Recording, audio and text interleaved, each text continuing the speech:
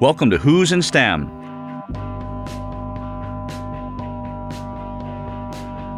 I'm Ken Ono, your host and the STEM advisor to the Provost and the Marvin Rosenblum Professor of Mathematics at UVA. Our goal is to evoke flights of imagination and wonder by showcasing the cornucopia of all that is STEM at UVA, the marvelous world of UVA science, technology, engineering, and mathematics. As a kid in the 70s and 80s, I loved baseball, and I saved my allowance for packs of baseball cards, Topps baseball cards. There were 14 cards per pack, tightly wrapped in wax paper, and there was a bonus stick of stale pink bubble gum. Now, my friends who also collected the cards, they loved the pictures of the stars like Reggie Jackson and Nolan Ryan. My favorite was switch-hitting Baltimore Oriole Eddie Murray. But for me, what was really the stuff of the cards that I loved, it was the other side. You see, the other side of the cards were populated with numbers, a player's statistics, neatly organized in tables. You could find batting averages, home runs, the number of triples, and I computed averages, standard deviations, and I even made histograms. I did this in elementary school. I loved the numbers. So in my heart, 45 years ago, I knew that I had to somehow make life with numbers, and maybe I was destined to become a statistician. Well, some dreams actually come true, and I'm proud to say that I've recently joined the UVA Department of Statistics as a professor affiliate. Very happy. Today, it is a pleasure to speak with a star UVA statistician, Karen Kafadar, Commonwealth Professor of Statistics and recent chair of the Department of Statistics. She is also a past president of the American Statistical Association. Karen, welcome to Who's in STEM. Thank you, Ken. It's still lovely to be here. Karen, big data, ChatGPT, AI, large language models, they're in the air. And also here at UVA, say in the UVA School of Data Science, we will soon be offering undergraduate degrees where students can study things like AI, large language models, so on and so forth. So, for clarification, what is the mission of UVA's Department of Statistics to help us keep it all straight? Well, Ken, thank you again for inviting me to be here. You've had some pretty notable guests, and it's fun to be one of them. So statistics as a discipline, has actually been around for centuries. Ancient Greeks, Romans, and Egyptians were creating statistical summaries of one sort or another when they were collecting data. Gauss, Legendre, many others in the 18th and 19th centuries were describing data with models that accounted for unknown sources of variation. So the mission of statistics has always been to make sense of data, develop methods to enable sound, legitimate inferences from data, accounting for sources of uncertainty, things that might cause kind of plus or minus in the results, using mathematically sound methods and models. The mathematics behind the methods and the models assures us that the results of our data analyses, forecasts, and predictions have high probabilities of being correct and relevant to the entire population. Yeah, in my field, I'm originally trained as a number theorist in pure mathematics. And you mentioned Gauss. Some of the foundational work on the distribution of prime numbers are grounded in his attempt to formulate how primes are distributed, right? So in your first statistics class, or even before that, when you flip a coin, the odds are 50-50 that you'll flip a head or you'll flip a tail. But if you were to replace that problem by, let's pick a number out of a hat at random, what is the likelihood, what is the probability that that number would be prime? It's a far more difficult problem, but it's the beginning of how probability has informed this entire area of mathematics. So as I mentioned at the outset, I found my love for statistics as a kid thanks to baseball cards. And decades later, statisticians have been taking my fascination with numbers and baseball to a different level, new heights, famously portrayed in the film Moneyball that starred Brad Pitt and Jonah Hill. So statistics, sports analytics and statistics, it's big industry now. Statistics and sports go hand in hand. However, that's just one real-world example. Share with us, what are some further real-world examples where statisticians are vital? So it is true that I think most people, when they hear statistics, they do think sports. Maybe because of movies like Moneyball or because sports announcers are always talking about game day statistics, numbers of runs, hits, errors, yards rushing, etc. But you're right, statisticians actually do a lot more than that. Some statisticians are, in fact, looking at players' or swimmers' data to try to improve their performance. Certainly, you know a lot about that. Others are designing double-blind, placebo-controlled trials to assess the safety and efficacy of proposed vaccines like those for COVID, RSV, and shingles. Their designs and analyses have saved millions of lives. Or screening for breast cancer. Does low-dose CT scans actually reduce the risk of death over, say, ordinary mammograms? Others work with chemists to design therapies and drugs using statistical design to identify most likely subsets of possible components that are worth investigating as a potential drug. We just had speakers to our department last week. They were talking about using statistics on networks like social media or brain and gene networks using graph theory, detecting weak signals in particle physics reactions, which may lead to the identification of new particles, and hence the theory. Another visitor spoke on developing methods for atmospheric data to estimate the predicted effects of climate change. Another one is developing methods to combine statistical surveys with convenience data, like what you might scrape off the web. So it's everywhere, and if you want to predict earthquakes, right? That's a very significant much a statistical problem. Yeah, it's a significant problem with important distributions that often play a role in other areas of science as they emerge. And one of my favorite distributions. So many listeners will probably know about the normal distribution, the so-called bell curve, but it's not a theorem that all statistical entities are normally distributed. So for me, and I think most areas of science, the pursuit of the whole subject of how are objects distributed is like the first question you would ask in almost any scientific adventure. Yep, that's right. And in fact, my thesis advisor never called it the normal distribution because in his mind, it wasn't really normal. I know. It's the boring distribution. Yeah. Right. He called it the Gaussian distribution because, of course, it was Sure. Gauss. But the normal distribution does arise if, for example, in an instrument, when you put in requested to get a measurement, often behind the scenes, it's taking lots of measurements. Mm-hmm. So when you take lots of measurements, the distribution of averages does tend to be Gaussian. Right. But that's about the only time. Right. So your personal experience, it's fascinating. It ranges from academics to government to industry to public policy.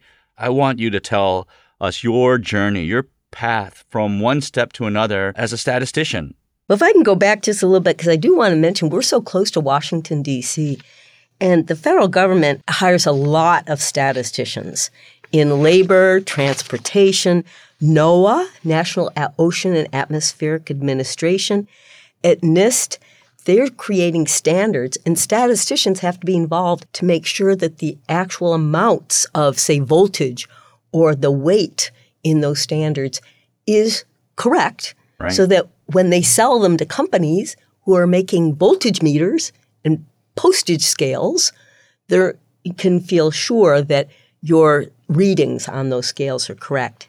We actually had two other famous statisticians who answered the problem about the disputed authorship in the Federalist Papers. You remember there were 12 papers, and based on text analysis, they concluded it was far more likely to be Madison than Hamilton.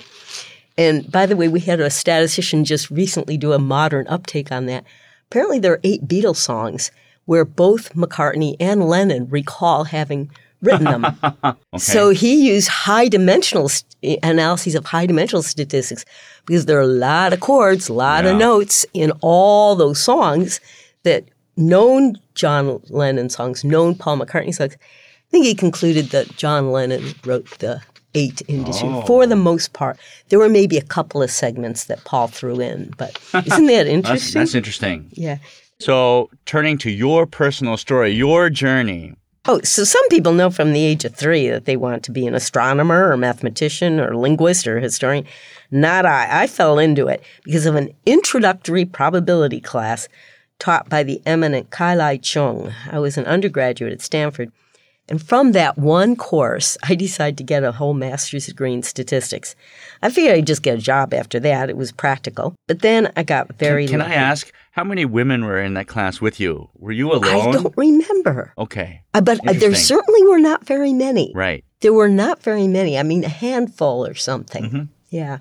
But I got so lucky. He asked me, he was writing an intro textbook for probability, and he asked me if I would read through it. Mm. And my older brother gave me probably the best advice I ever got. He said, take this job seriously, as if it's one of your courses. And boy, I went through that book with a fine-tooth comb, and it gave me an opportunity to work with him one-on-one. Yeah, yeah. It was a great experience, and that was good advice from my brother. And so then I got this, I signed up for Master's degree in statistics, and the advisor for the master's program that year was one Professor Bradley Efron. And he encouraged me as a woman to get a PhD. Not many women in those days were so encouraged. So I really have him to thank for literally changing my life. So then I went to go on for a PhD, and my advisor was John Tukey. He was initially a chemist, turned topologist, turned statistician. He was unique, and both Princeton and Bell Labs realized it. They each created a half-time appointment for him at both places. Of course, he basically gave full time to each, so Tukey was not around very much, and you had to be very independent. But the best part was seeing how all of Tukey's research was motivated in some way by real problems. So it was really fabulous to see how mathematical statistics could make a real impact in this world. So were most of the problems he was motivated by related to the phone company? In some way, usually.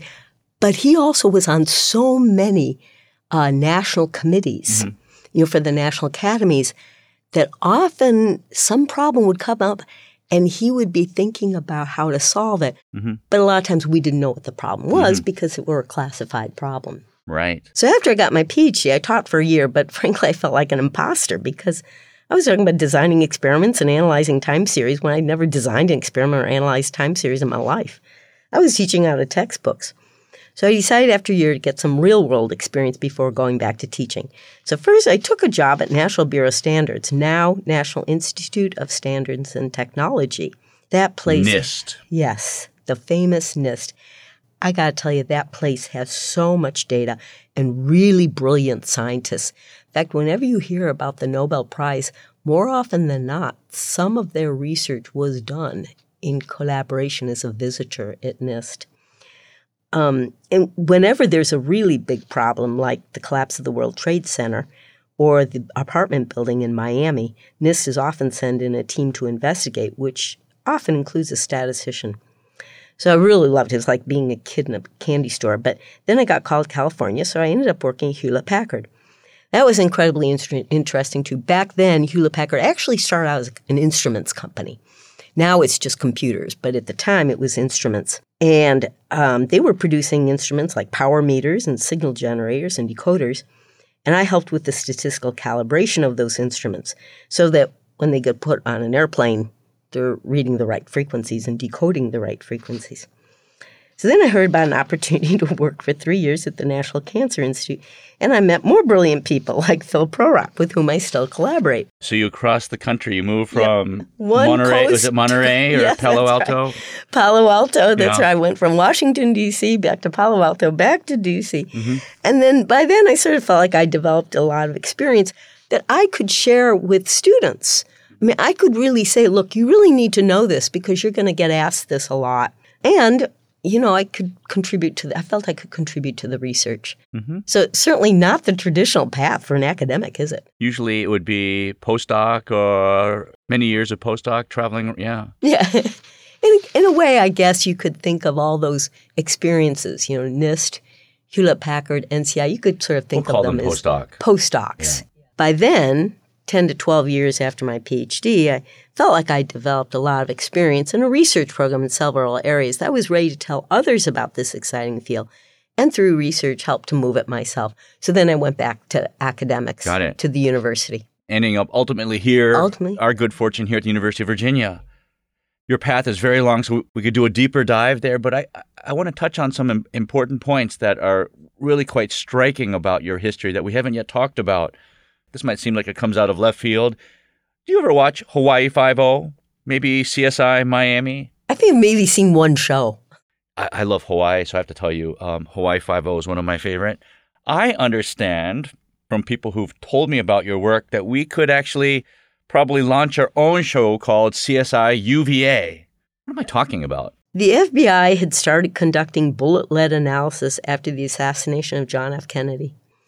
When evidence at a crime scene has bullets, but no gun, you can't match the striations on the bullet with the striations inside the gun barrel. Hey, by the way, is that really a thing? Oh, yeah. Big thing.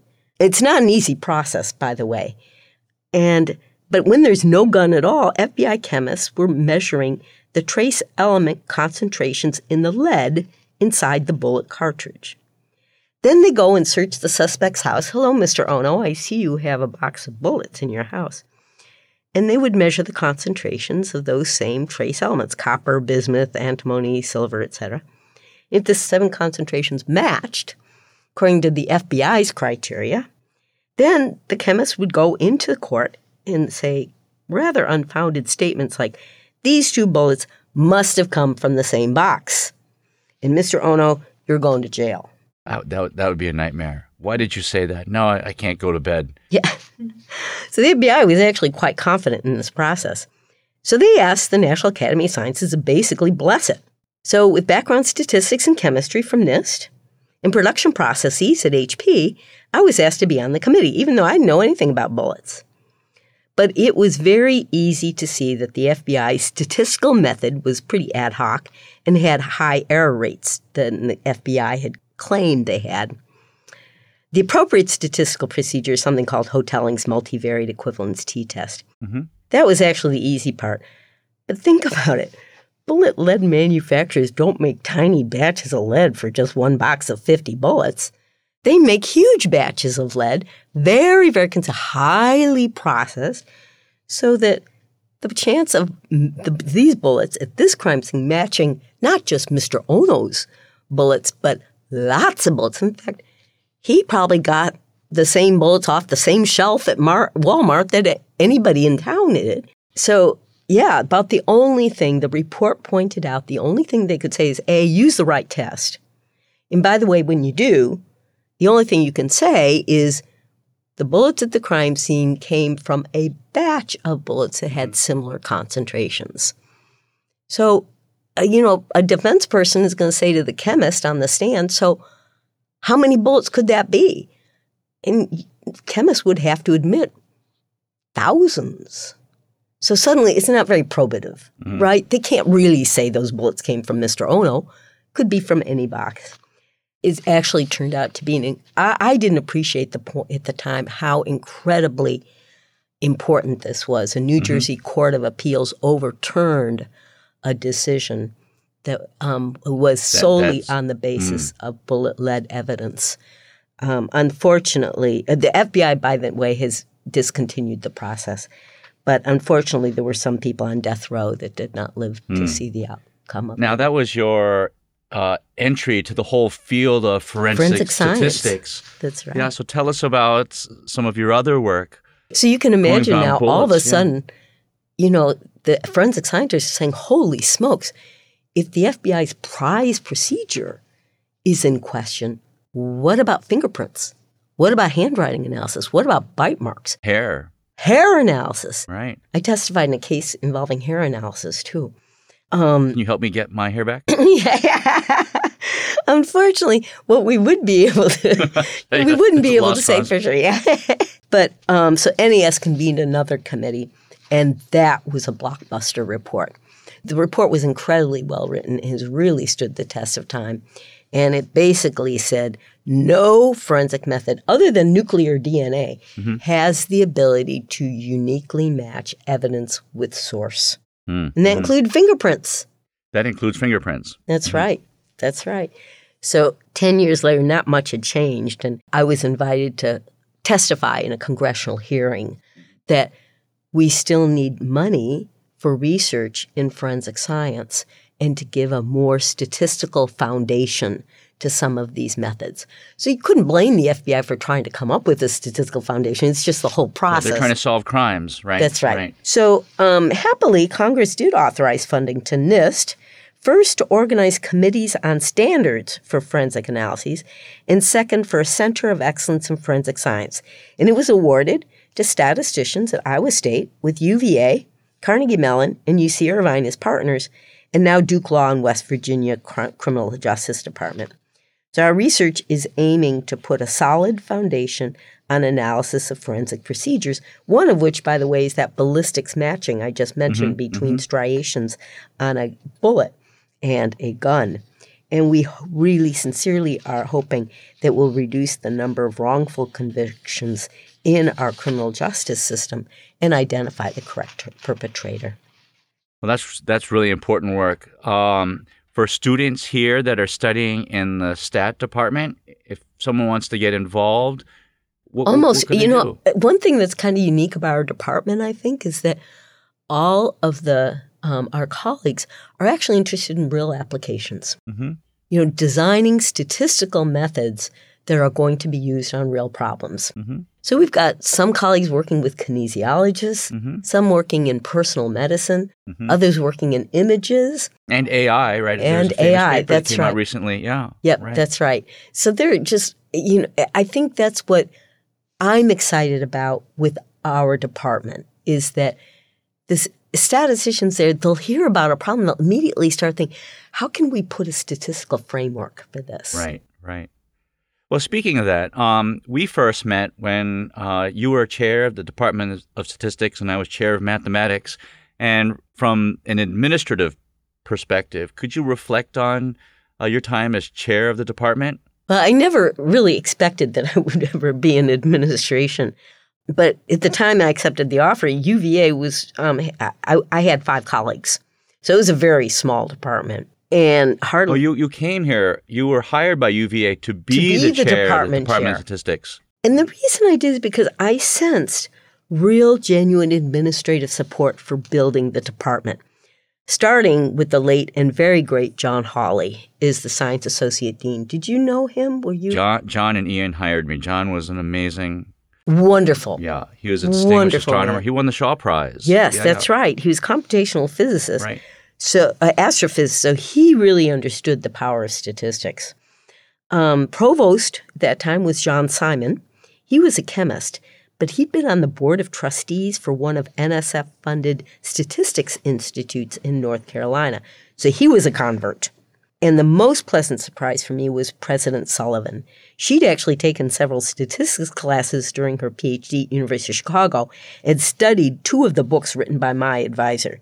Now, I'd never met a university president, even knew what statistics was, much less had studied it. So about 2 months before I arrived, in August 2014, our department awarded diplomas to 40 undergraduates. And about a month after I arrived about a month after Ian Balcom arrived. Now, Ian didn't know anything about statistics either, but this is important. He made an effort to learn. He really did, and he supported our plans for department growth. And in the year that my chair term ended, we graduated 260 majors, and I had 15 colleagues. So under my successor, I now have 18. It was a risk, but I'm really glad I took it. We've got students involved in brain imaging, forensic science, reliability of eyewitness identification, clinical trial design, mentioned kinesiology, and one is actually starting to work with Scott Doney. I know he was one of your previous guests. Oh, no, he will soon be a guest. Oh, yeah, okay. So for listeners who don't know, you get to look forward to a future episode. Scott was the former director of Woods Hole Oceanographic Institute. He is an endowed chair in environmental sciences here at UVA. UVA is the first major university to have a department of environmental science, and he recently rotated off his term as deputy director of ocean science in the White House. So, yeah, I love hearing about this collaboration between statistics and one of our most decorated scientists, Scott. Well, Karen, that's great. We've had several conversations about AI, artificial intelligence here on Who's in STEM. Most recently during our episode on the UVA Futures Initiative. So, question for you. How can statistics play a role in this modern movement, the movement of AI, in the future of education? So statisticians actually are getting very involved with AI. Traditionally, I would say statisticians have focused on prediction through estimation of model parameters, developing models, and through what my former advisor, Brad Efron, likes to call attribution. Are those parameters meaningful to the model? Or are they just spurious? For example, in a model of the space shuttle's O-rings, was temperature a significant effect on reliability? AI's focus tends to be on prediction, mainly. If it predicts well, who cares why it predicts well? But the problem is that often AI algorithms are developed on a specific data set, and if you change the data set or add more data to it, the algorithm may not always be as accurate, so then the algorithm gets modified. But on an entirely new data set, it may be inaccurate, and without estimation and attribution, some way of knowing what effects in the model are actually important, no one really knows why. So that can be a serious drawback, and we basically like to know why our approaches work or don't work. So statisticians are now developing approaches that lead to accurate predictions, even if the models aren't simple, but still they're explainable and mathematically sound. So if you apply the AI algorithm to a similar, though not exactly the same data set, you feel confident that your predictions will be well within, say, 5% of what you predicted them to be. I concur and agree completely. While I'm sitting here thinking about our conversation, I think there's a very important question that I need to formulate. We live at a time where the public is increasingly distrustful of science. Yep. For example, statistics. Yep. And that's frustrating for all of us. What advice can you offer the listener to help them when they interpret information or predictions based on statistics? So I think that, some organizations are getting better at this, at communicating the uncertainty in the reported results. But that's only some. Media is really very bad at this. That's correct. And one place where it actually has done pretty well, and I haven't looked in a long time, but Gina Colada was a science writer for the New York Times. And whenever there was a result of a poll mentioned, you knew she had to have written this little box on the side that said, this is the interpretation of, plus or minus 3 percentage points. And it's dead on. She got it right. I don't think most people understand the plus or minus. They don't understand that something works well here, it may or may not work there, or even on yourself. Maybe it worked before, but it doesn't work now. So I think it's important when people see a number, to ask questions like, what was the plus or minus on it? And more importantly, on what data was the number reported? So there was an article in Nature not too long ago about the uptake of COVID vaccine. And this article pointed out that you would think with 2.3 million responses on Facebook about whether or not they got the COVID vaccine would be pretty accurate. But Facebook used that. I'm not one of them. Okay. I don't know if you are, but I'm not. So it's a pretty biased population. So alternatively, the CDC has a bit more accurate data and way fewer records, like hundreds of thousands maybe, not millions. And the two estimates don't square at all because Facebook users are not representative of the whole population. So that's another important thing to look for on which folks was, which population was this estimated. I have two more questions, Karen. One, what are you working on now? So it's actually pretty fun. I'm using data from National Cancer Institute to assess the risks and benefits of our undergoing cancer screening tests. So is, for example, low-dose CT screening scan. They're doing this trial right now. Will you live longer than simple mammogram? So they've got two arms of the trial. Another trial, it's not being run here, but there are other sites that are running this trial, is flexible sigmoidoscopy. As effective is the full-blown colonoscopy. I'm sorry, the flexible what? Flexible sigmoidoscopy tends to study only the distal third of the colon. Colonoscopy, of course, you have to be knocked out. You're in the hospital overnight and everything else.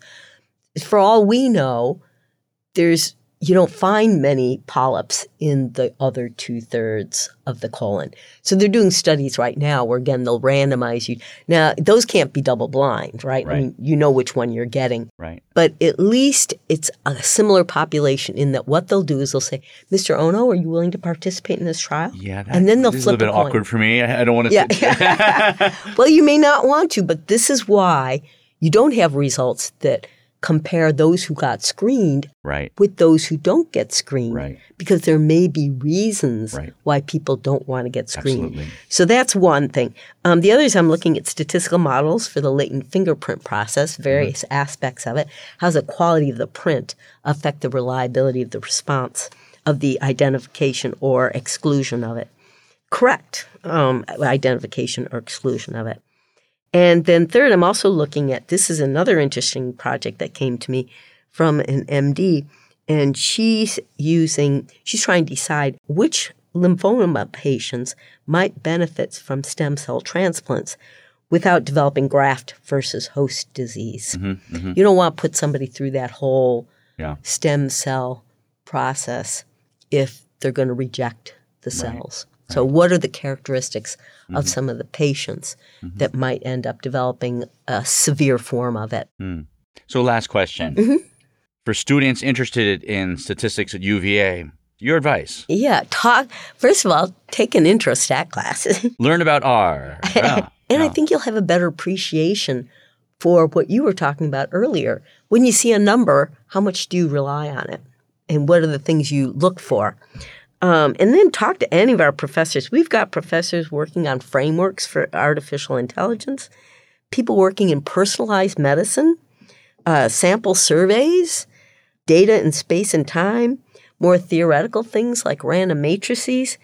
We love to talk to students and get them involved in advancing research in statistics. Well, great.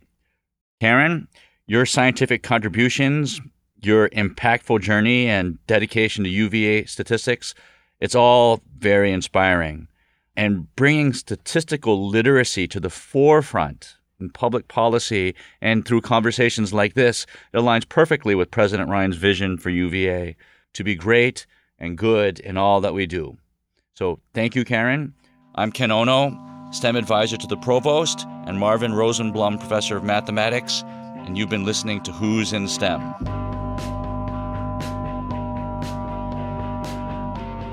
Who's in STEM is a production of WTJU 91.1 FM and the Office of the Provost at the University of Virginia. Who's in STEM is produced by Catherine Kossaboom, Claire Curzan, Ria Verma, Mary Garner-McGee, and Ariane Ballou. Our music is composed and performed by Robert Schneider and John Ferguson of Apples in Stereo. Follow us on Facebook, Instagram, and Twitter. Listen and subscribe to Who's in STEM on Apple Podcasts, Spotify, or wherever you get your podcasts. We'll be back soon with another conversation about scientific technological innovation at the University of Virginia.